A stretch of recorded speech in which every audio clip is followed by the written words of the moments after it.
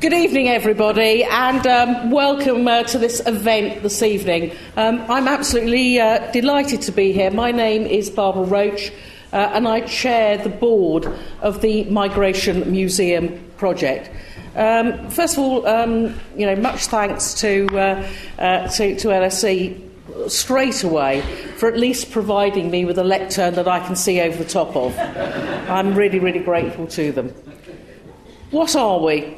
Well, the Migration Museum aims to tell the really inspiring story of migration to and from this country and to reflect the important part that it's played in the national story. While there are very, very many museums around the country, both national and local, that tell part of the story, our aim is to tell the national story as a whole. It's not a new story, it's an old story and one waiting to be told. Of course, the scale of migration has changed in recent decades, but people have been coming to the shores even since the time when there was no one here. From Angles and Saxons to the medieval Jewish community to Huguenots, the story goes on and on. And also, of course, there are now 6 million Britons who live abroad, and about 60 million people around the globe claim to have British ancestry. So it's a long one, it's riveting, it's rich, it's complicated, sometimes difficult, always engaging. And we want to put that story in a dedicated, permanent institution of its own, at the heart of the national consciousness where we think it rightly belongs. We want to talk about the contribution that migrants make to this country, but we don't just want it to be a mere celebration, important though that is. It's a complicated and, as I've said, sometimes a difficult history, but we want people to engage with the story in new and refreshing ways. We want to do two main things. We want to provide a museum that is genuinely popular. There is something in Britain's migration story for absolutely everyone. As Robert Winder, our chair this evening, says, we've all come from somewhere else. It just depends on how long ago. We just need to dig deep about it. That way people connect both with the national picture and with each other. We want to provide a space for sober, well-informed debate that issues that really matter to people. And we know that people want to talk about it. What we can provide and what is urgently needed is a place where we can have grown-up conversations about migration. And in that way, we think we can contribute in a small way to a better public conversation about this vital issue. So, just before we begin this evening, I want to have some thank yous right at the beginning. To Bhikkhu Parekh, who's here this evening, for not only sponsoring this event this evening, but also coming up with the idea of having this event in the first place. And your vision, Bhikkhu, for suggesting that we have an annual lecture is something that we are so grateful for. To LSE for hosting what we hope might be the first of very, very many events. To Louise from the LSE, and also to my own colleague Andrew from the Migration Museum project. We're very grateful for all your help. And to Robert Winder, our chair this evening, and author of the absolutely fantastic book, Bloody Foreigners, which has been a real inspiration to us at the project. I'm really looking forward this evening. Michael, I'm so pleased that you agreed to give this first of our annual lecture. I'm really looking forward to it. I know we're going to have a wonderful and inspired evening. And if you do feel inspired, can I encourage you at the end of the evening when we've got a reception to look around for people with, mine seems to have disappeared, with badges. Anybody who's got a badge on from the project, please go up to them, speak to them about our work. I think there's a form to fill in. Please do that. There is a place for you working with us, and we would love to have your support. Thank you very much indeed.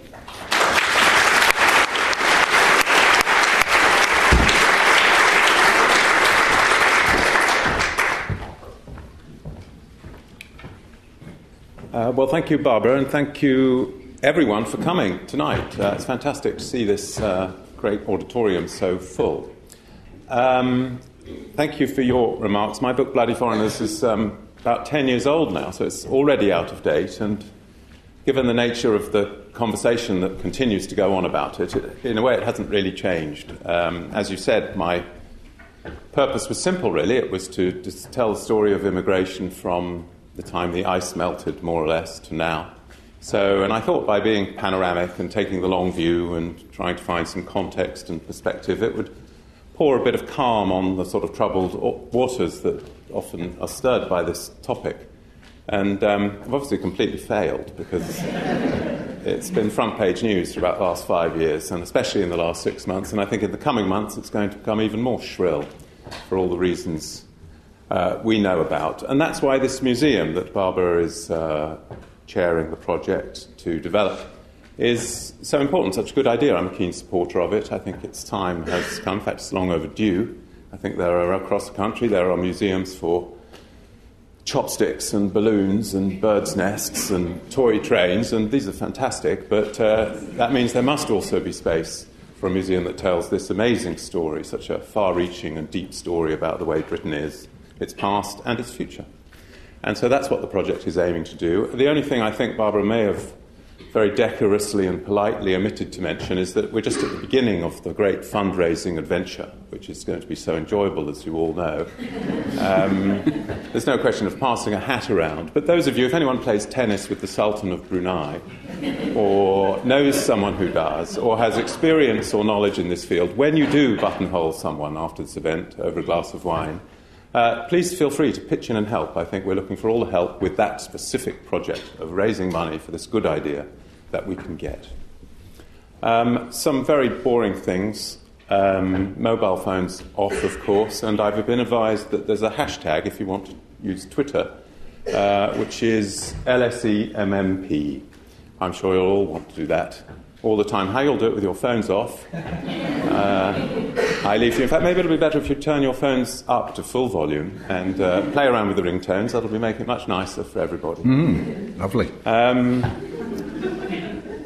Leaves me only to introduce our guest lecturer tonight, to give the first of these Lord Perec lectures, Michael Rosen. You'll all know him, celebrated author of great children's books. Those of us who have children have spent many hundreds of hours curled up on beds reading his books aloud. Some of them we got a bit tired of, but not many. Good. No, he's absolutely brilliant. I mean, I just checked this morning, and I think at the last count he's written 23,000 books, or something of that nature. No, he's absolutely prolific. He's written plays, biographies, poetry, political commentary, all kinds of things. He's an absolutely prolific thing, and he's also incredibly popular in schools, because he's a maestro at passing on the enthusiasm for reading and literature and books to children. He's absolutely brilliant at it, and we're delighted to welcome him here tonight. He's an immigrant himself, of course. He comes from the very wild Badlands of Pinner in Middlesex. But we're glad he's made it all this way, and we're looking forward to hearing what he has to say. He's going to address the subject of language and migration, a very important one, of course, because the way we talk about migration doesn't just express, but also, I suppose, portrays the way we think about it, and even more important, it affects the way we will continue to think about it. So now I'll leave you in the hands of Michael Rosen. Thank you, Robert.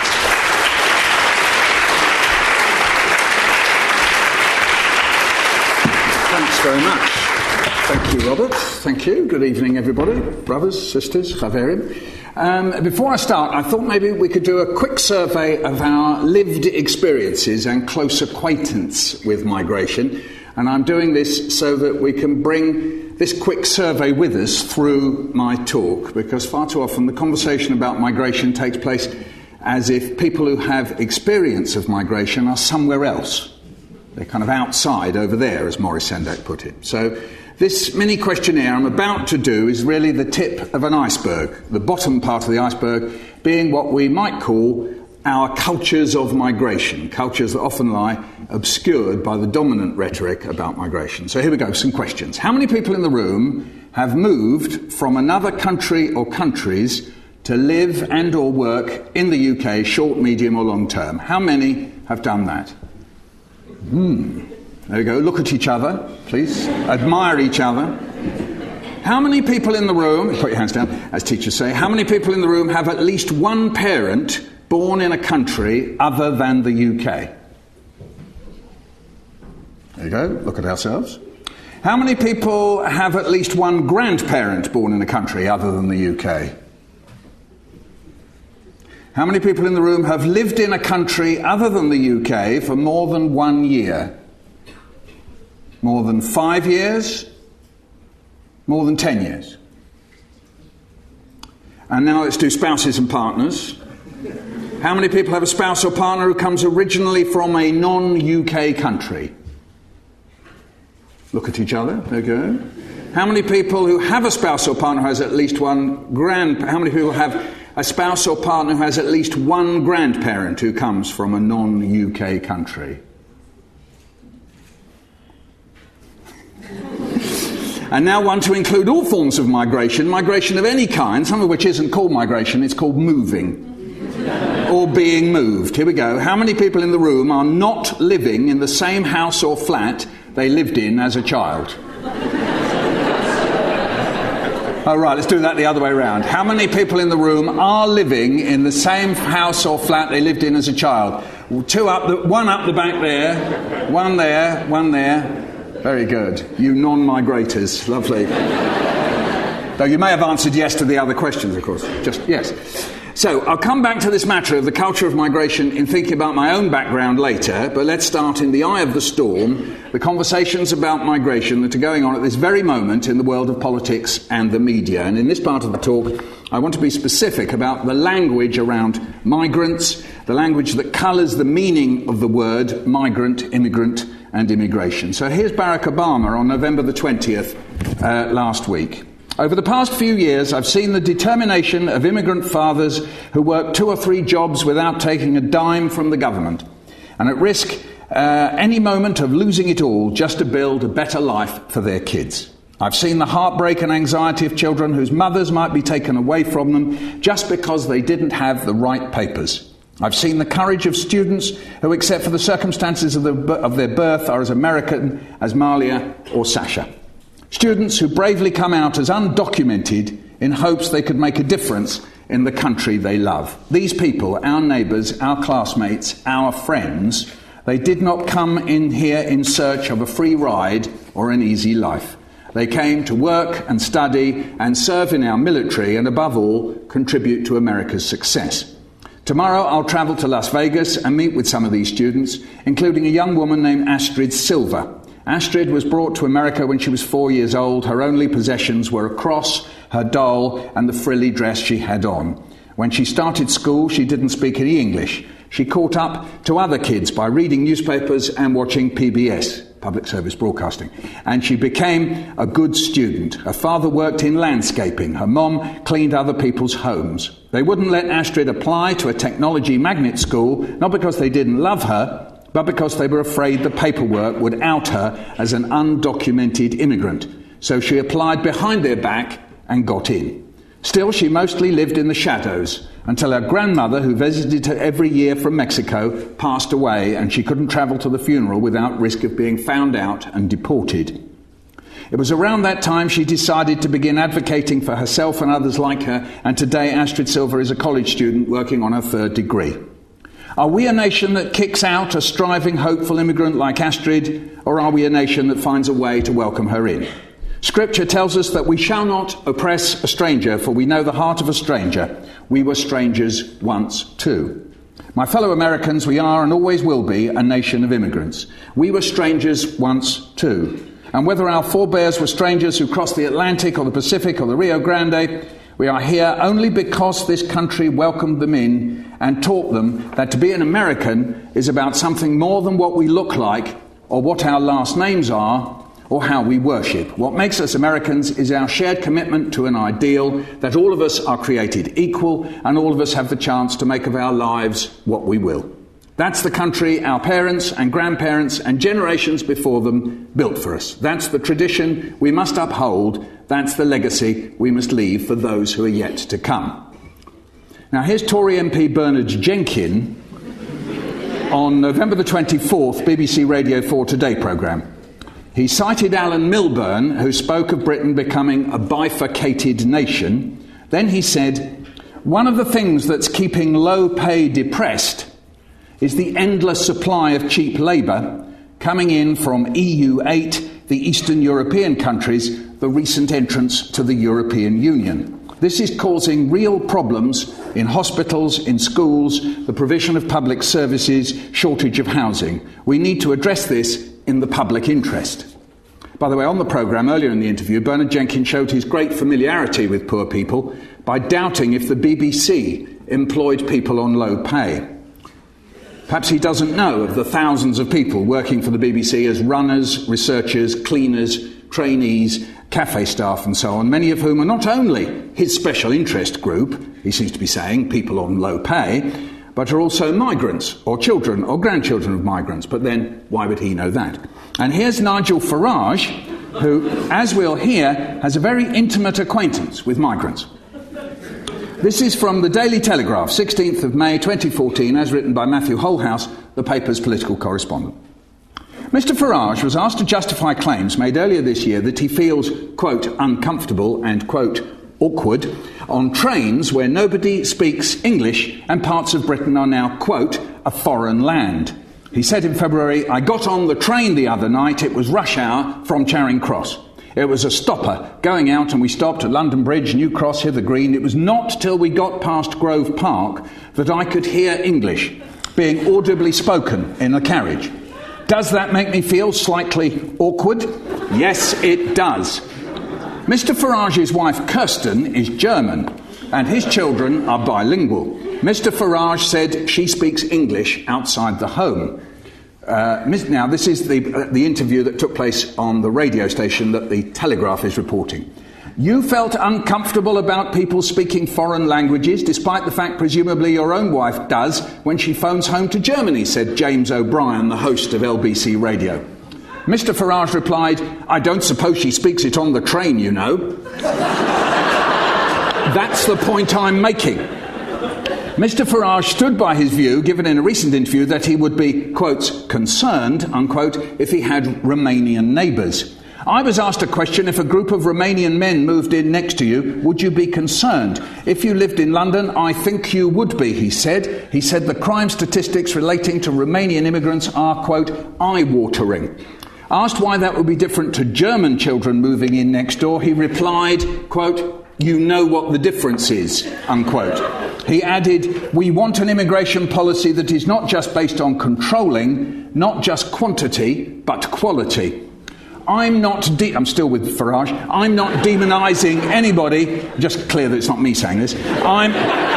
Just in case you wondered, "I'm demonising a political class who has had an open door allowing things like this to happen." Mr O'Brien, remember he's the radio guy, claimed there is an avalanche of bigotry emerging from UKIP and it represents deeply divisive and racist ideas. He accused Mr Farage of conflating the trend of primary school children who speak English as a second language with those who cannot speak English at all. Mr Farage said the trend shows the need for tighter immigration controls. But the former category would include Mr Farage's own children. Mr O'Brien said, "The point you're making is that children in the East End are full of children who can't speak English. I want you to recognise that's not true," he said. "Most bilingual children in this country are children like yours." End of the article. So, from Barack Obama to Bernard Jenkins and Nigel Farage, all using language about migration, but in very different terms. Obama has chosen to highlight the migrant and invested that word with ideas of struggle, incredible hard work, sacrifice and bravery. He then went on to picture the reception of the migrant in America as traditional, righteous and historically normal. He posited the idea that everyone is a migrant. He also made a point of drawing on a notion of equality enshrined in the founding principles of the United States. What was also crucial here was that he was suggesting that these ideas and principles were bigger and more important than illegality. Or at the very least, the government could and should overcome the matter of illegality. So though illegality is often attached to the word migrant, Obama suggests the government could side with the migrant to overcome the illegality, or in language terms, detach illegality from the word migrant.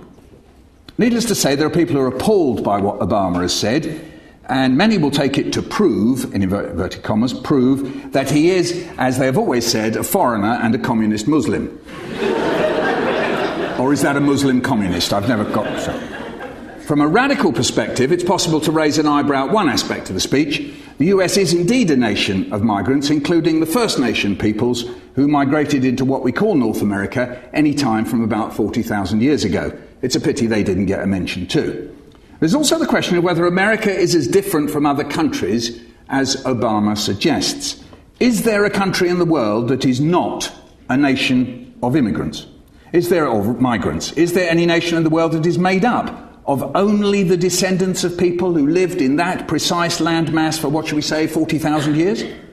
I suspect that Obama was drawing on folk memory and American people's knowledge of family history when he says nation of immigrants, rather than making an observation about the history of all human beings everywhere.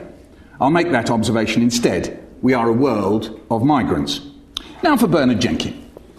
Jenkin draws on what some might regard as a radical image, a bifurcated nation, meaning the split between rich and poor. Humane though that this might seem to be, migrants in his language are not people. He doesn't even use the word migrant. We don't hear a Jenkin equivalent of Obama's Astrid Silver, or the father with 3 jobs, or the woman cleaning in people's homes, or the children who are anxious that their mother might be deported. In Bernard Jenkin's language, migrants are, quote, an endless supply of cheap labour. What can we say about this? Well, first off, whatever it is, it's not endless. There are finite numbers involved. Then, it's not actually a supply, because no one is supplying them. And the phrase cheap labour is a handy way of dehumanising people by reducing them to the price of their labour. That is to say, a cost. But labour is a cost purely and only from the point of view of an employer. Working people don't look at their pay slips and say, here's my cost. Now let's remind ourselves of what, according to Jenkin, these costs, these massed economic units do. They, quote, keep low pay depressed. Now, I don't know exactly what goes on in boardrooms. I've only ever seen them in documentaries or mocked up in film and TV. But someone tell me, what are those people doing in there if they're not doing all they can to, quote, keep low pay depressed? I thought this was what shareholders want them to do. In their terms, isn't this keeping the cost of labour down? How, in the Jenkin universe, is the dehumanised mass of labour that Jenkin shakes in front of us able to do that? Aren't they living people who turn up and apply for a job? Throughout most of my childhood and adolescence, I heard employers telling a terrible story. They were being brought to their knees by vicious people called trade unionists who did all they could to stop low pay being depressed. Then the story goes, the heavens opened and we finally got a Prime Minister who put a stop to all that. I raise this in order to clarify, why would Bernard Jenkin, of all people, object to low pay being depressed? After all, it's his party which says that the way to having, and I quote, a resilient economy is through the wise and necessary implementation of a low-wage policy. So what can his objection be? Or has he just found a bit of populist language for the Today programme to attach to the idea that he has of migrants? Then he says that migration is causing problems for the public services. So here the migrant is now attached to an image, the image of overcrowded schools, packed hospital waiting rooms and tiny huddles of hard-pressed social workers. Now, you and I may have noticed that these particular images have in the last 4 years been attached to something else altogether, the resilient economy, which we're told can only be achieved through Bernard Jenkin's government wisely and sagely cutting back on schools, hospitals and social services. As Dennis Skinner put it in the House of Commons when the new UKIP MP, Mark Reckless, took his seat this week, I have a United Nations heart. Our public services, apparently having problems from migrants, according to Jenkin, also happen to be and have been staffed by hundreds of thousands of migrants since the 1950s. So what is it, staffed or besieged? And if it's besieged, how does cutting the services help? I suspect that this has much more to do with populism than logic. The idea of the migrant is attached to blame, as Jenkin makes them solely responsible for the effects of the cuts that his government implements. And he somehow manages not to attach the word to praise, as Dennis Skinner did, for the decades of hard work running the public services, which he claims to want to defend on our behalf. Now to Farage. First, there's a problem for him. He claims he couldn't hear English being spoken between London Bridge and Grove Park. I travel all over the London transport systems almost every day, and the only time I've been in a carriage where there's no English being spoken at all is maybe when a couple of classes of French or German students fill it up, or school children. But that's not what he means, is it? He wants to invoke something that he hopes will appear more sinister. I very much doubt that he's telling the truth. After all, a great proportion of migrants speak English because English people migrated to their countries. You'll know the old gag about the migrant from one of the countries of the British Empire who's asked why his family live in England, and he says, "We're here because you were there." Gags like that, it should be said, are part of an alternative and resistant language of migration. So I suspect that Farage is dabbling in something rather nasty here. He wants to conjure up a picture of a public service taken over and blocked up by foreigners. The reason why you or I are crammed into the train at rush hour, he's saying, is because it's full of migrants.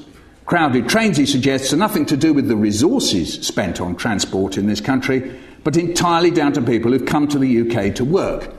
Sometimes driving the very train that Farage is sitting on while he curses migrants. Even so, let's imagine for a moment that Farage is right. There's a carriage full of people not speaking English. What precisely is the objection here? Should there be a rule about speaking English in public spaces? Should Farage's awkwardness count be respected in law? Has he never been on the Costa Brava? Or in a cafe in southwest France where you can hear a lot of English being spoken? In his blokey way, is he going to point out how awkward that must be for the Spanish and French natives? Or is awkwardness a one-way street? In fact, it rather seems as if the only awkward thing going on for Farage is that he keeps going on about this stuff about foreigners even as he lives with a migrant. A migrant who we discover does that suspect thing of speaking another language. And as the interviewer points out, this person almost certainly speaks to her relatives on the phone in that language whilst living in England. But more importantly, as we gather, unlike the train babble, Mrs. Farage does some kind of okay foreign language talking. So we've got a new duality here: bad language migrant, good language migrant.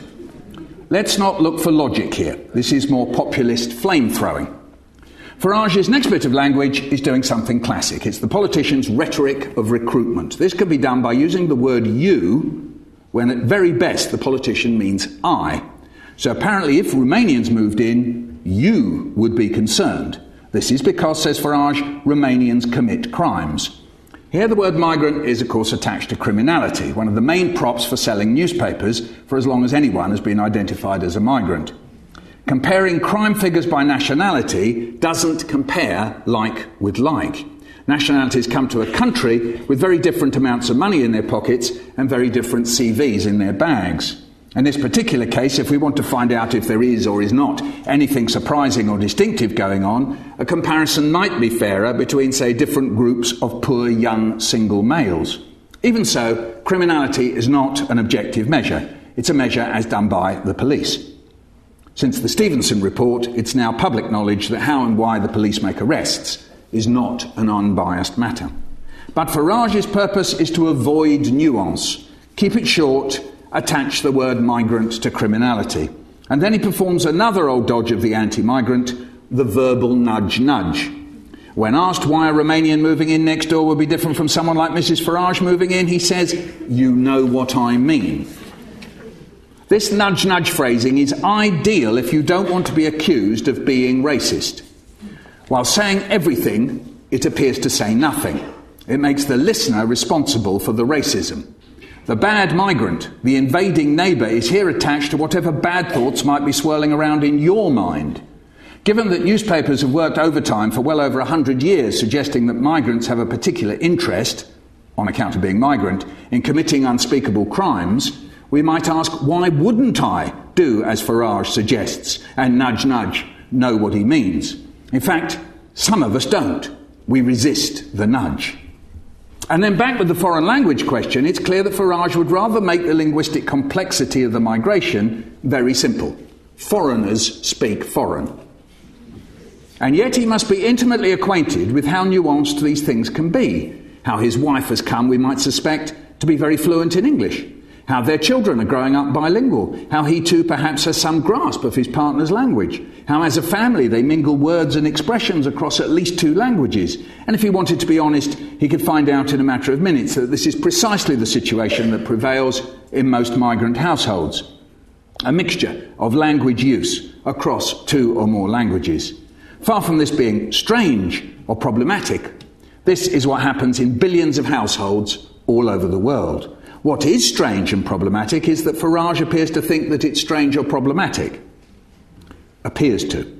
Surely it isn't problematic down at the Farages.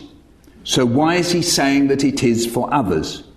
Because the script of anti-migration speak says to Farage, go on about foreigners talking foreign. Attach migrants to the idea that they get together in huddles precisely in order to stop you understanding what they're saying. Suggest without saying that as migrants are attached to criminality, then you good English folks within earshot are entitled to think that the reason why foreigners are talking foreign on our trains is so that they can plan to burgle your house. Without you English people knowing about it. After all, before there were migrants, no one went burglaring. There was, as Farage implies, a time when there was a pre-migrant London. And this never-existing pre-migrant London was a burglar-free zone. So by comparing Obama's rhetoric with that of Jenkins and Farage's, we can see that politicians have options on how to speak about migrants. But so far this talk has hardly touched on another matter in the language of migration, the voice of the migrants. Let me get personal, and as I do so, I hope you'll compare your family and historical experiences of migration. My father was born in the United States. He came to London when he was 2. His father, who was born in Poland, stayed in the United States, along with 2 of my father's brothers who had been born in London. My father's mother was born in England.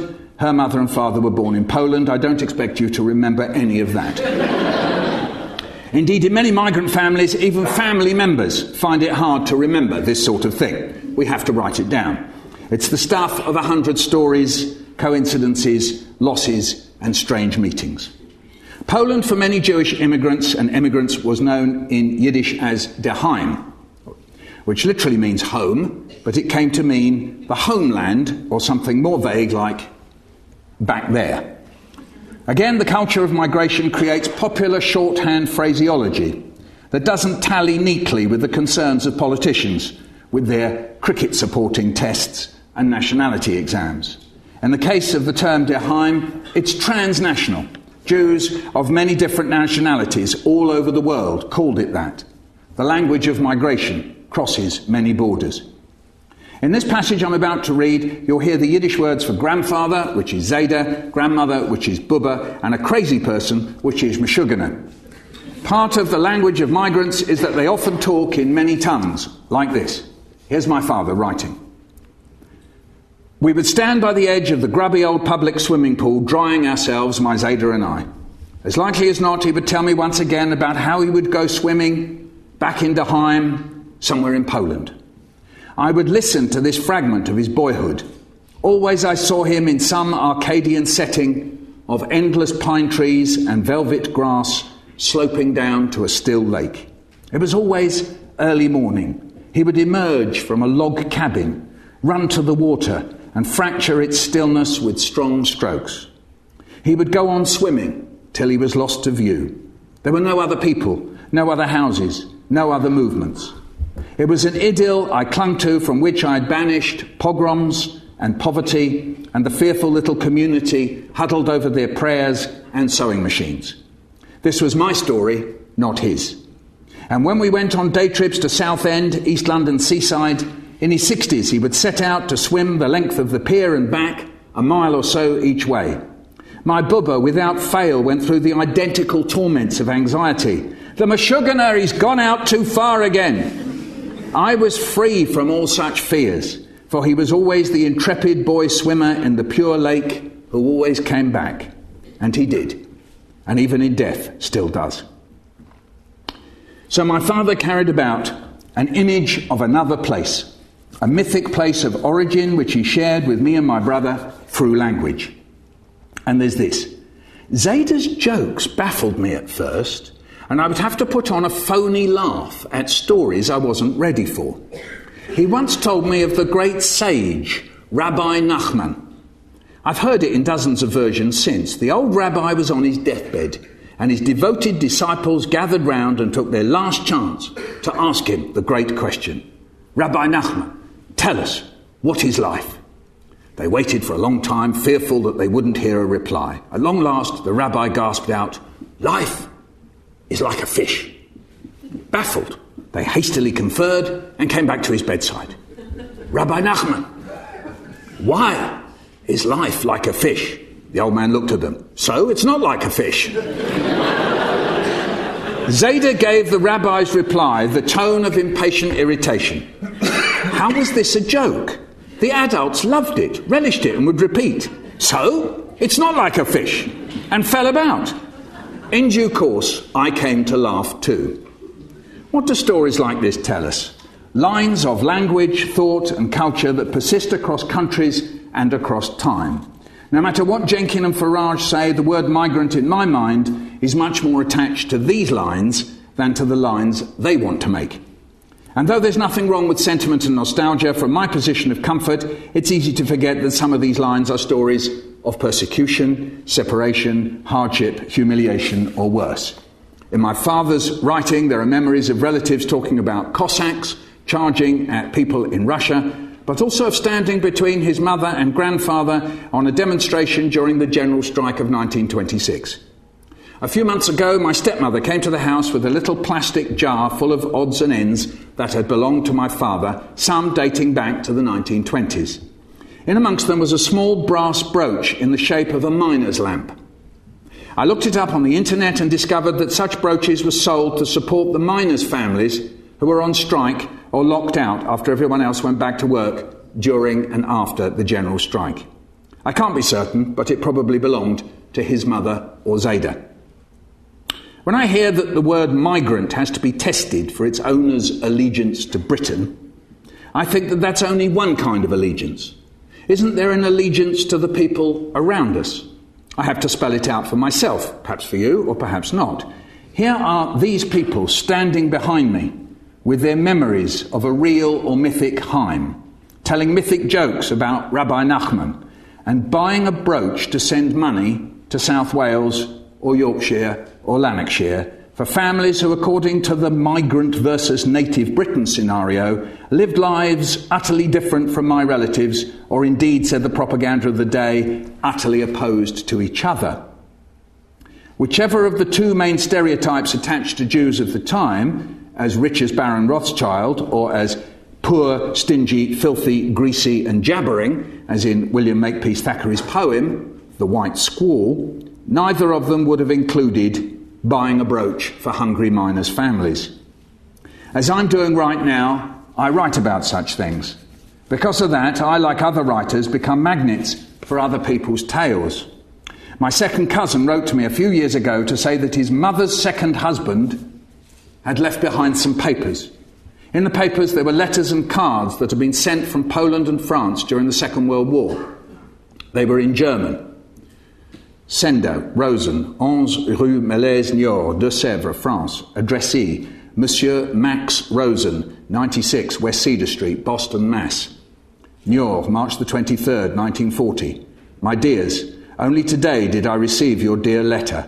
I hope that you already received my card. We're glad to hear that you're in good health, and I can tell you the same from us.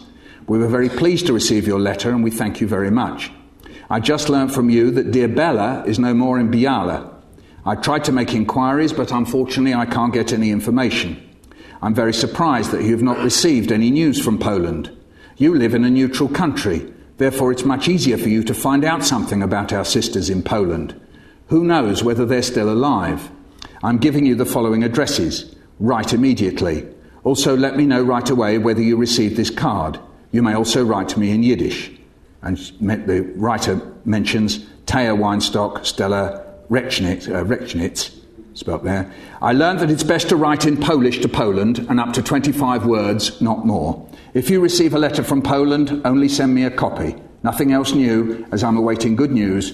Best regards, your brother and brother-in-law, Oscar. My dear wife also sends you many regards and wishes you the best, awaiting immediate answers, as it takes very long. Handwritten registered postcard with German stamps, airmail stamp and a German military censorship stamp, sent from Dąbrowa, which is in Silesia, addressee Mr. Max Rosen, Boston, Mass. January the 22nd, 1941. Dear brother, I've written to you several times and urged you fervently to take in my only child, Michael, whose address is given as being in a barrack in the Soviet Union in Siberia. He went away from Lemberg, and only America can rescue him. Therefore, I'm fervently asking you to take the necessary steps immediately. Many thousands have already gone to America. I'm asking you again and fulfill my request. I've sent you my son's birth certificate, born November the 16th, 1923, in Dąbrowa. What are you doing, my dears? Kisses to you and your dear wife. Maybe for now you can send him a few dollars. I beg you very much. Handwritten postcard with German stamps and airmail stamps, sender Bernard Rechnitz, Dąbrowa, addressee Mr. Max Rosen, Dąbrowa, February the 11th, 1941. Dear brother, I hope you've already taken the steps to take in my son. Maybe you could adopt him to make this work. Dear brother, I urge you, for now send him a few dollars and packages with food because he has nothing. I fervently urge you to send something as soon as possible. Don't be upset with me, but only you, remainder of the sentence obscured by airmail stamp, kisses to you and to your dear wife and children, your sister Stella. Then there are no more letters. So to be clear here, the letters survived because they were passed from the recipient, Max Rosen, to his son Ted, who left them with his divorced wife. She left them with her second husband, and when he died, they were passed on to his stepson, my second cousin, Ted Jr. I asked Ted Jr. why his father hadn't kept them. My theory, he said, is because they were all ashamed that none of the senders of the letters, Stella, Bernard, Bella and Taya in Poland and Oscar and his wife in France, survived beyond 1944. In France, the prefects and sub-prefects, who are a kind of civil servant between national and local government, made lists of foreign-born Jews, migrants that is, and handed them to the occupying power, an example of how the official language of migration can be used. Oscar and his wife were rounded up in Nice and sent to Paris, to the transit camp of Drancy and then to Auschwitz. Michael did survive.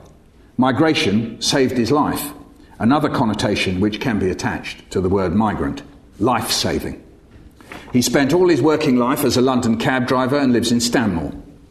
When we sent him these letters, he said that he had always wondered who sent him $50 while he was in a Russian prison camp in Siberia, and now he knew. It must have come from his mother's brother, Max. Fragments of language preserved in letters across decades, suddenly solving old mysteries.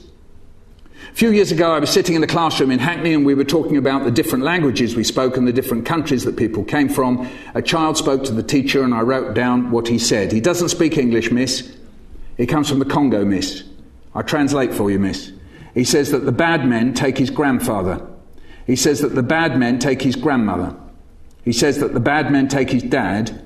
He says that the bad men take his mum. He doesn't say how he got here, miss. He can't say how he got here, miss. I'll finish with what we might take as the mother of all interviews about migrants.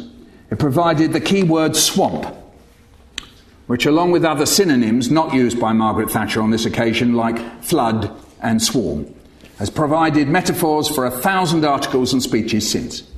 It was January 1978 and Margaret Thatcher connected swamped with the words, people are really rather afraid, followed a moment later with fear and people being rather hostile to those coming in.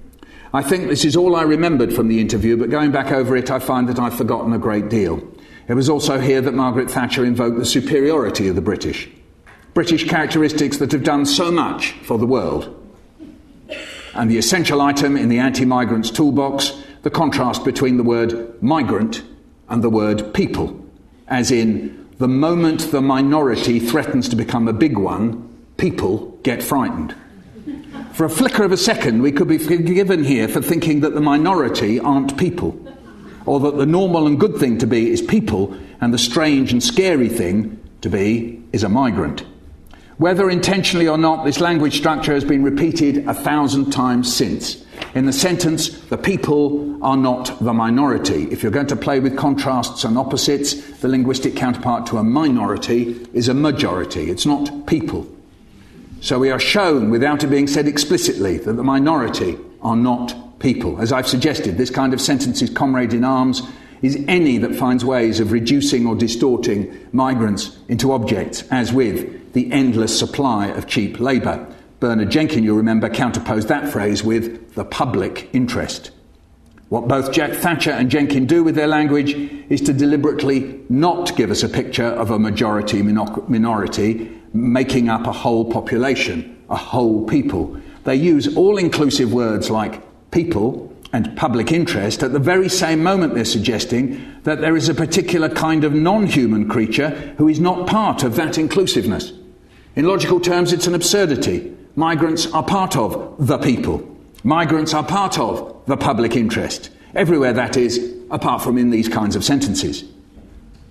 The British political scene is changing. Mark Reckless implied, and then unimplied, that he thinks that it would be desirable or necessary to deport migrants.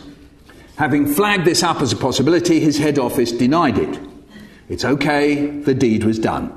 The word migrant was attached to the idea of deportation.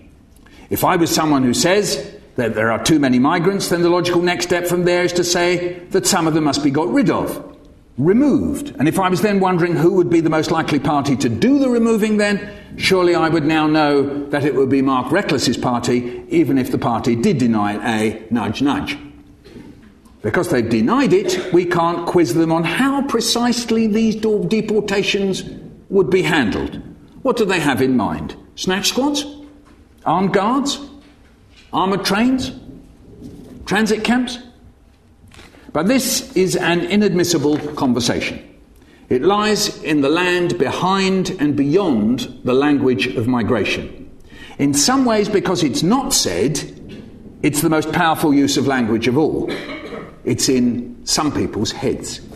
Thank you very much. Thank you.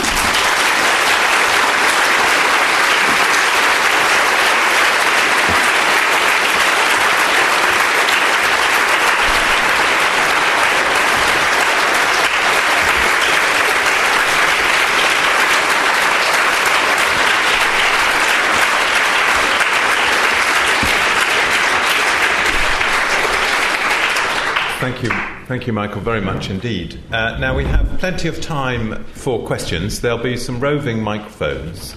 And if you could stick your hands up, we'll take them, I believe, in clusters of 3 is the approved LSA way of answering questions. So I hope you've got a good memory. I've got a pen. But it's also helpful if you keep the questions fairly short, otherwise Michael will faint. So let's begin. Thank you. So we have a lady at the front here, if we can get a microphone. And if you could just take microphones to people when you see their hands up. I don't need to point over to everybody. Lady at the front. Hello. You've given us a very interesting historical view about migration, but you've said nothing about net migration at the present time in this country. We are the most overcrowded country in Europe. We can't afford to feed ourselves. We're having to allow a lot of young people in to do jobs which we should have trained our own young people to do. I could go on, but I recommend people to look at the website of Population Matters to learn more about what I'm trying to say. And there was a gentleman over there. Emily Thornberry was fired as Shadow Attorney General the other day by showing an image, a display of a house covered in Union Jacks. Sorry, just a point of information. It was 2 St George flags. It was actually 3. 3, but they weren't Union Jacks. That's all. No, sorry, yes, but it was covered in English flags. Apparently, this, in language terms, translates into this is a hard-working man who is patriotic. As a language expert, do you share the sentiment, or do you think it could mean something else to the migrants that live up and down the road? Do we have another question? Yes, there's a lady just in front of you there. Thank you. It's really just a point. I don't know if it's really a question, although you may have something interesting to say about it. And I have to be careful what I say because it's an ongoing court case. But I've been following the Old Bailey prosecution of the 3 guards who are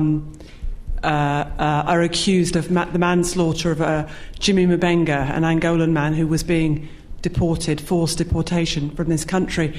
And I've followed the whole case right from the start. And one of the things that's struck me is exactly what you came to at the end of your speech, which is that the word deportee in the inquest, but also now in the Old Bailey, has been used by witnesses, and I would say by members of the British justice system, almost kind of tantamount to definitely somebody who's non-human, less than human.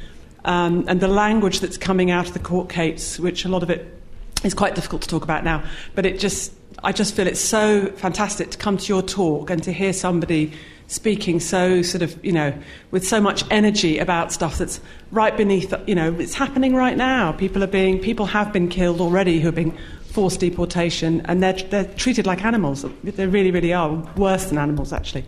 Thanks very much. I agree. Now, while Michael answers, if you'd like to move the microphones to other people who have their hands up. But to go back to the first question, can one deny that there is an overcrowding issue? Let's deal with that first question. First of all, we live in a country, people focus immediately on migration numbers. We live in a country that is, as indeed Patrick Jenkin referred to, massively unequal. So the issue I will always start with is not the migration, but the issue of the distribution of resources. Okay? So I come from a particular political perspective, as some people will know, and as far as I'm concerned, we're talking about billions and billions and billions that are sitting in a tiny, tiny minority of people's hands. So when people start talking about poor people being under pressure from other poor people, I raise an eyebrow, because poor people don't take other poor people's jobs. The people who hire and fire are people with large amounts of resources. So whatever pressures are going on at the moment, we never start from a level playing field. We start from the idea that poor people should be poor. Yes, the rich man in his castle, the poor man at his gate. That's where we start from. So I never accept the premise of the argument. As far as I'm concerned, as long as capital can move its capital about in the world, then people have the right to defend themselves against whatever privations are caused by the movement of capital. Now, we've just come to a point in history where these super rich people burnt trillions. That money was one way or another, it belonged to a tiny, tiny group of people, and they burnt it. And as a consequence, pressures are put on poor people. We hear that, those rich people have made sacrifices. Well, the sacrifice made by the super rich is that they become super rich. Sacrifices made by poor people is that they starve and have nowhere to live. So a good deal of what's going on to do with migration is connected to that. So in a sense, I won't engage with the argument about net migration or whatever. I just feel that people, and it's my strong belief, people are allowed and must be allowed to migrate wherever they want, so long as capital is allowed to migrate. If we get to a point where we're going to start saying, well, over here we're going to have little enclaves where capital can't migrate and people are going to live there, it'll never happen. But if they want to do that, then okay, we'll talk about restrictions on migration. But until then, I'm not even prepared to countenance the argument. That's where I come from.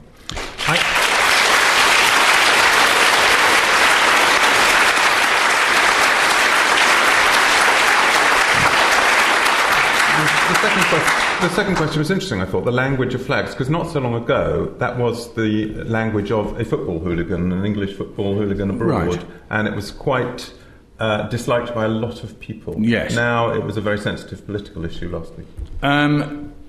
Personally, I find absolutely nothing offensive in the St George flag. I can't think why I should.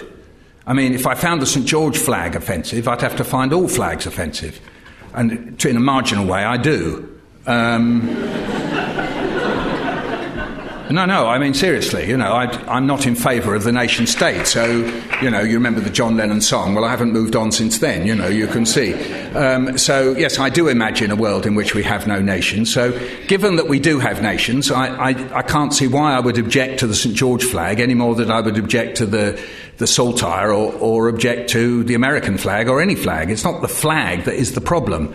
So if some geezer wants to put some flags outside his house, that doesn't have a problem for me. If there are people, and you say that there are, who do find it objectionable, because at times people like the National Front, the BNP and other right-wing organisations have waved flags about, well, again, that's not the flag's fault.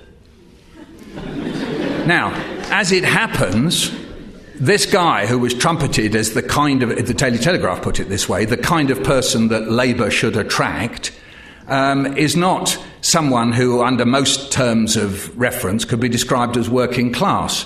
The guy's a car dealer, and as it happens, in his spare time, is a cage fighter. So his earnings come from fees and sales, right? It's completely irrelevant to my mind whether he has a white van or not. I don't care what kind of van he's got. So, good luck to the bloke. Yeah, no, not even that, sorry, yeah. So, good luck to the guy. Now, some people may read off those signals some things, and others will read off others. Now, I think that's quite a dangerous territory to get into. If people are offended by just purely the semiology of the guy, then I think we're in bad trouble. I say that from my side, the left side. We shouldn't do that. That's in a sense collapsing to the ideals of the right. So, as far as I'm concerned, the guy's entitled to do anything. Once he opens his mouth, then all sorts of rather strange and repulsive things come out of his mouth. If that is the case, well, then we can argue. I mean, as far as I know, he just said, there are, I think he said, people round here who object to my putting out flags, and then he seemed to suggest that he wasn't bothered by that. Well, in its own way, that is not of itself a problem. Much more of a problem is the fact that Ed Miliband thought that he had to sack somebody for just taking a photograph of it. Maybe she was sneering, maybe she wasn't. I don't know. I don't know Emily Thornberry, and there'll be plenty of people in her constituency who put flags out exactly like that. I would suspect that that's her bigger problem. The third question was about deportee, another word that's been deliberately and energetically dehumanised. I mean, we've seen a lot, and you talked about Indeed. the way in which, the word migrant in newspapers and politics now pretty much means, plague rats. Yes, but, I take your point entirely that we have already moved into the language in which a deportee must, of course, be wrong and a criminal. We don't go back and see why are they being deported, or indeed what are we doing deporting people. Famously, may she rest in peace, Joy Gardner, was suffocated to death, or I have to put this very, very carefully legally, she died as a result of asphyxiation. Quite how or why has been disputed, and it was not said that she was killed. Her head and face were taped. Nobody was found guilty. She was a Jamaican woman who had toed and froed between Jamaica and Britain in a way that plenty of people had been entitled to, and after all, the British had benefited from plantations in Jamaica for centuries. The wealth of this country partly relies on the wealth that was created in Jamaica through the sugar plantations. So it was absolutely outrageous that this woman became a criminal, and of course beyond outrageousness with the fact that she died at the hands of the immigration security staff. So yes, we are already in a situation in which we are able to hide away these deportations that are going on. Only 2 years ago I received a petition that there were underage children being held in Yarlswood. These were asylum seekers' children. They were not only being held there, they were separate from their parents. So how did that come about? And only when a stink was created by people who knew about it much more than I did, as far as I know, this particular piece of abuse has been lifted, but not in any great sense, just purely that the children are not as isolated as they were. So we are already in a situation in which all this language and rhetoric that I'm talking about, if you like, legitimates these anti-humane acts. We'll look for some more questions. Do we have microphones in people's hands? Hello. I don't want to ask a question. I have a request. Could you please send a copy of your passionate speech to Mr. Farage? Thank you. I don't know if it's being recorded. I think it may be. If it is, as Flanders and Swan used to say, where you're sitting is exactly where you'll be on the record. But if the speech is available, I'm just cutting in on that so we don't forget. I typed it up on my computer. I will put it up on my blog, if that's all right with Migration Museum folks. I'll put it up on my blog probably tomorrow, perhaps missing one or two of my asides, but anyway, we'll see about that. And I'll put it up on my blog, and I'll link to it on Twitter and Facebook, so it'll be available for anybody and anywhere, wherever. So I'm sure Nigel Farage is an avid reader of my blog. And he'll be dashing to it even now. Let's carry on. So, gentlemen... Oh, sorry. Apart from the German and Yiddish, you were mainly talking not so much about the languages of migration, but of English example and the uses of the English language. I wonder if you could say something about the other languages of migration, which are metaphorical. Statistics, we had one example of that. So I certainly noticed that very often articles talk about migration as if it was purely inward and completely ignore the outward movements. And the other is the language of maps and how good and bad they can be. I think it was about 2006 that The Guardian published a couple of wonderful maps. I think it was London, the world in one city, and Britain, the world in one country, showing different groups, who had originated elsewhere. Now that can be a very positive thing for celebrating diversity, but one suspects it can also be abused and so made to regard others and minorities as dangerous. Is there another microphone? Yes, I'd like to take up a more general question from the examples that were given about the Jimmy Mubenga case. And by the way, in the mid-20th century, Woody Guthrie wrote a song called Deportee, which is exactly about the same issue, racist language dehumanizing people. Now, Michael rightly said that this racist language of migration or migrants justifies racist practices. I want to ask the question the other way round, how the practices may normalize the language and so reinforce each other. For example, every time these vans were going around London telling so-called illegal migrants or illegal immigrants to go home, every time more people are locked up in these inhuman detention centers, every time these migration police go around parts of London with their brightly colored uniforms, and they aren't challenged, although I have challenged them, told them to go home. Every time these practices continue and are not contested, then that normalizes the link between the language. Well, I think we have someone here practices. who'll be happy to contest them. So the first question, Mike, I think you've already talked about your deep and profound love of statistics. Yeah. So maybe we should concentrate on maps. You've said it perfectly yourself. I can't really add very much to the map question. I'm not a geographer. My brother is, or a geologist anyway. So I always feel slightly inhibited the moment I start talking about a map in case he'll come and tell me off. He's an older brother who knows a lot about maps. I think the issue of the statistics, indeed... you heard Barbara at the very beginning. If we start doing sums, it's whose sums and who's been where. I think that very interestingly, Barbara reminds us that there are people all over the world. I think she came up with the figure 60 million who say, my origins are there in the British Isles. I suspect that probably includes Ireland. And which, after all, was once part of some kind of United Britain, no matter how reluctantly. And so... the way in which people interpret these inward and outward flows, of course, always depends on where you actually fix the flow. It's very, very hard, both in language and on maps or anywhere else, to be dynamic and to show things over time. So the migrations that everybody in this room has experienced, what is the time that we're going to look at? We're going to say net migration for 1 year, 2 years, 10 years, 20 years, 50 years, 100 years. The complexity of migration is that it is over time. What we have to do is accept the fact that the world migrates. We all move. Sometimes we are moved, and of course this may often be terrible. Sometimes people move into other people's countries and try to kill them. That is, of course, terrible. It's called war. But, one way or another, it all comes under the heading of move, and we have to accept the idea that we move and get on with working out how we can actually create a world that is fair. It's not migration that makes the world unfair. It's unfairness that makes the world unfair. It's inequality. So it's a very useful diversion, some would say a scapegoat, to be blaming poor people for poverty. Yes, it's called blaming the victim. That's what most of the Migration Watch, Migration Alert, anti-migrant speech is all about. It is about blaming poor people for poverty.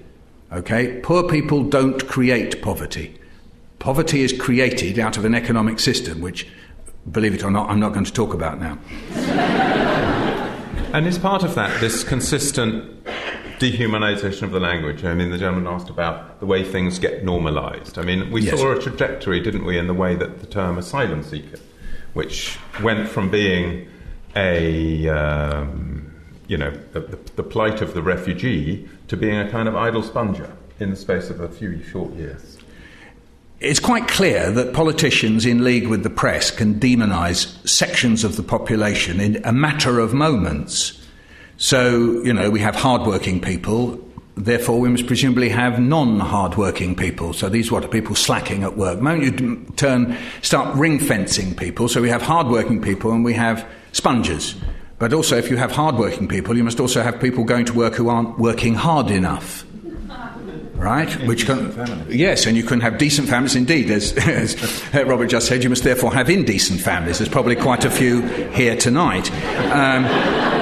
So, that's what language can do. But I take your point that, we're talking today about language. I'm not somebody who is called, in theoretical terms, a linguistic determinist. That's to say, I don't think that language creates reality. So, yes, I fully take your point that what we have are real situations taking place that give birth to language, and then language can help shape consciousness in one way or another, but all the time it's being supported by everyday practice, and that these things are presented to us that either as normal or, of course, are hidden, as the lady here mentioned about the Angolan person who was killed on board an aeroplane. I think I'm allowed to say killed. And, no, probably not, sorry. I don't want to get people into... I can say that, can I? I never know which state in the legal case. Anyway, he died and perhaps unlawfully killed. Anyway, yes, indeed, these things are taking place, and of course, it's how they are normalised through language that is the key thing, whether they are presented as an outrage, which, incredibly, that's what Obama did. I mean, I am not a fan of Obama's foreign policy, as you might suspect, or indeed many of his policies, but that speech is extraordinary in terms of the history of rhetoric about migrants, in which he, in a sense, went out of his way not to demonise people, pointing out that such people are usually demonised, and then saying that he wasn't, but that these people were brave. It's a piece of language and a piece of rhetoric. It is quite extraordinary coming from, someone who is a prime minister or president of a country. I think possibly the first time I've ever heard anything like that. So whatever attitudes I might have overall to Obama, I'm laying those to one side. I'm saying it is quite extraordinary that was said, and is a great reminder of, in an ideal world, what politicians would and could be able to say. So from your point of view, is the important way to resist the kind of dehumanising rhetoric, is it to be always focused on the individual person, the actual human being, not the role? I think as individuals we're always in society, We are always in social situations. The great advantage of talking about individuals for a moment is that they become representative. So if, like Obama did and talked about Astrid Silva, then immediately millions of people could say, oh, I know an Astrid Silva. That's the purpose and function of such a talk.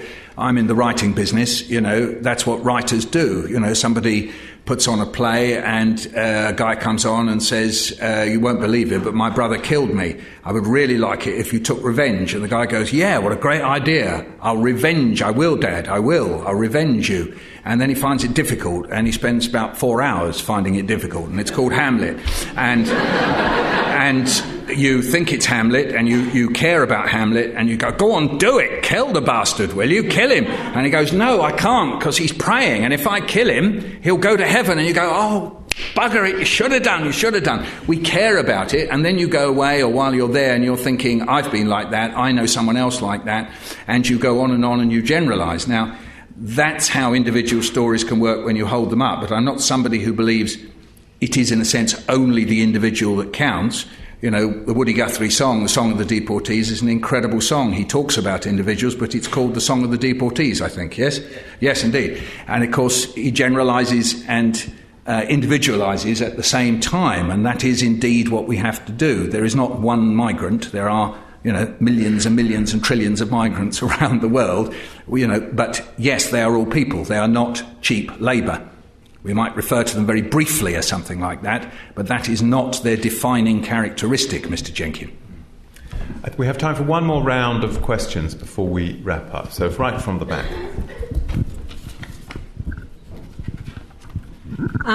There's an organisation in Brussels called PICUM, which stands for the Platform for International Cooperation on Undocumented Migrants. And this year they released a campaign against the use of the term illegal migrants, the use of the term illegal as an epithet to describe migrants.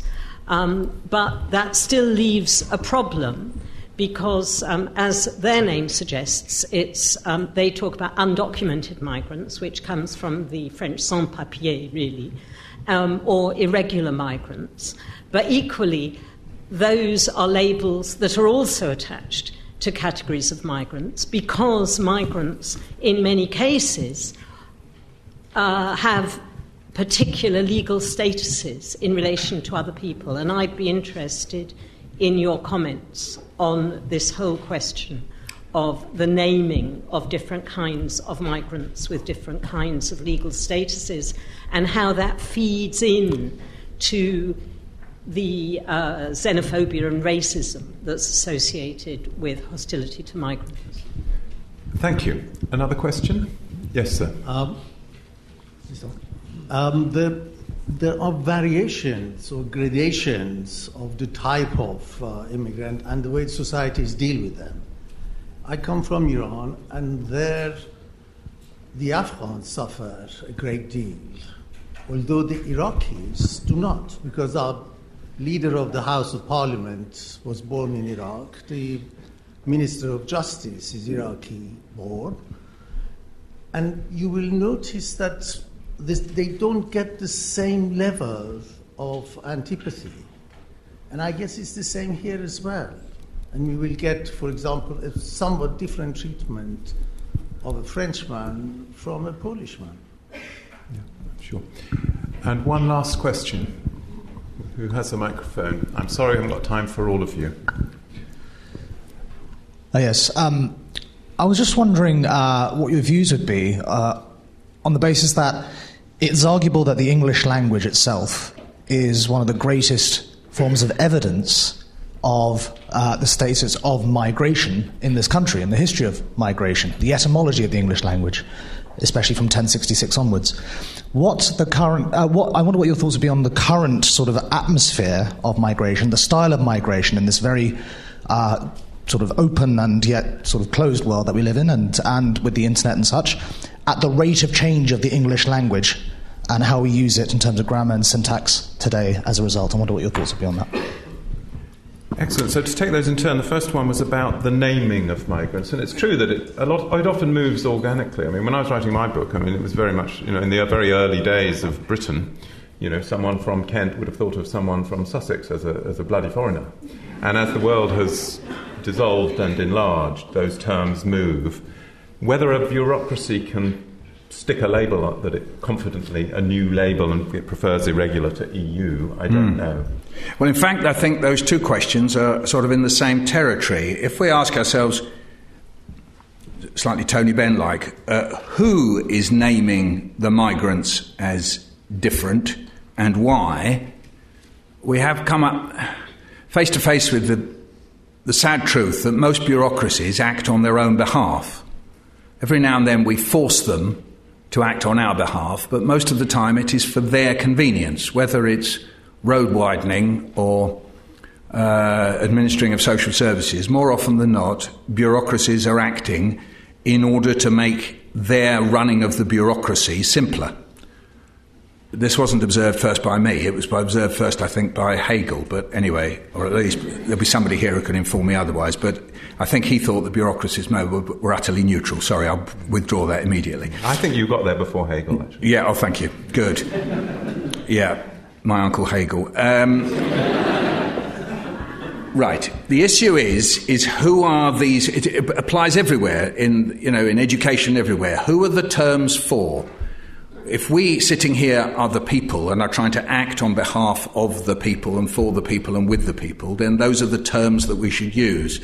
When bureaucrats come up with terms, it is inevitably for the purpose of the government of the day, which will be pursuing interests other than it for itself, but also for large, powerful interests outside of Parliament, or outside of government. Now, of course, there will be gradations. Now, obviously, you're trying to be, lady here, you're trying to be in an organisation that is campaigning for a form of equality, but you're struggling with the fact that the authorities provide documents to some and not to others. It's as if you really, in ideal terms, would like to have, always in parenthesis, undocumented, thanks to the authorities, documented, thanks to the authorities after each one, because it's a question of alignment. Of itself, saying undocumented, you remember Jack Straw walked around talking about clandestines for about 6 months until somebody knocked him on the head. And indeed, as you say, sans-papier is all over the newspapers in France. So all you can say is whatever term helps you campaign best for the people that you're trying to campaign for. The moment a term is an obstacle for your campaigns, chuck it out. That's all I would say. The last question. It's a kind of imponderable about change. There's no evidence that the language is the language. The many ways in which English is spoken, or if you want to call it Englishes, the many ways in which the Englishes are spoken around the world are changing any faster now than they did in the past. Linguists, when they look at Shakespeare, can say the language was changing incredibly quickly even as Shakespeare was writing. So, go into the details of it, but, that even as he's writing, the DOTH, doth, was becoming a bit antiquated. You can spot things through history of ways of speaking and ways of writing that are changing all the time. The pronunciation of the way in which people in this room say the word K-N-O-W, no, probably across this room we all say it in a slightly different way. Some people will say no, some people will say no, some people will say, various other forms. Now, and we coexist with these different forms all the time. If you go to Ireland, you'll find people will say film. I say film. Nothing happens with my tongue when I go past the I and into the M. I just go film. It all happens at the back of my mouth. So, the changes that happen are happening all the time. Whether they're happening faster because there are more migrants, I would think at this very moment here in London, I don't know. I'm just about to start a new series of Word of Mouth on Radio 4. I'm going to be side by side in the studio with someone whose work has primarily been on the language of London, Laura Wright. and I think at times she will refer to language change. It's her big interest. So tune in and you will hear from a true linguist, not a pretend one like me, as to what is the state of affairs. But very few linguists, as far as I know, say that language change kind of speeds up and then slows down. There's a strange idea that if you have a community that sits on its own for a while, unaffected by war, invasion, or invading outwards or invading inwards or colonisation or any of these things, that its language stays stable. It doesn't. New Zealand, if there's anyone here from New Zealand, will know that there is a very strange thing, what's called a vowel shift, not a bowel shift, a vowel shift, going on in New Zealand. If you take the two words pin and pen, they are actually going in that direction. Pin is sounding more like pen, and pen is sounding more like pin, or maybe it's the other way. But anyway, there you go. That's been going on, quite recently in the last 10 years. Australian accents have changed just in the last 10 years. But those shifts of pronunciation aside, just to take the questioner's point, I mean, the English that was sort of handed down to all of us, it's sort of, I think they say 60% German, and then lots of French, Norman, and Italian, and with accents from India and the imperial wanderings abroad. I mean, as you go into schools now in London, do you not sense an acceleration of use of new words on Twitter and new technologies and things? Is it not possible that there may be something? Do you see it? Okay. So if you break language into its sort of three useful component parts, I'd say useful for linguists, not for anybody else. Okay, we talk about lexis, which is vocabulary, you talk about syntax or grammar, and then you talk about phonology, or if you like, pronunciation and accent. So there is these three levels. Now, language tends to be fairly stable at the grammatical level, very volatile at the pronunciation level, and less volatile in terms of less volatile. You cannot simply talk about language. That's what I'm trying to say. That in the three areas, the things move at different speeds. And also, different sections of society change in different times. You only have to put a group of people together for a short while and they will change their vocabulary. Famously, the RAF. So you took largely chaps out of public school, you bunged them in this incredibly hazardous, brave and awful situation of knowing that every time you jumped into an aeroplane, chances one of you wouldn't come back, if not more. And they developed in that circumstance a very quickly changing vocabulary. Their grammar stayed the same. So, you didn't say that you were going to crash your aeroplane, you said you were going to prang the crate. And this was a cover, as is generally reckoned, for the terrible situation they were in, knowing that, but because they came from a particular social milieu, you didn't say, this is hell, you just said it's a bit tough over Blighty. So, change is very difficult to map in language. All we know is that it does, but it happens at different speed in those three areas, and it happens in different ways in different sections of society. And of course, migrants, let's get it back totally to the subject, that migrants, of course, are fascinating because more often than not, not always, but anyway, quite often are coming in speaking a language other than the language that is in the country, the dominant language in the country, and then all sorts of changes happen in their speech. I know this in the history of my family, that quite quickly they started speaking what is known in Jewish circles as Yinglish. That's to say, they'd say, do me a favour, which is a direct translation of Yiddish, tut mir ein favour.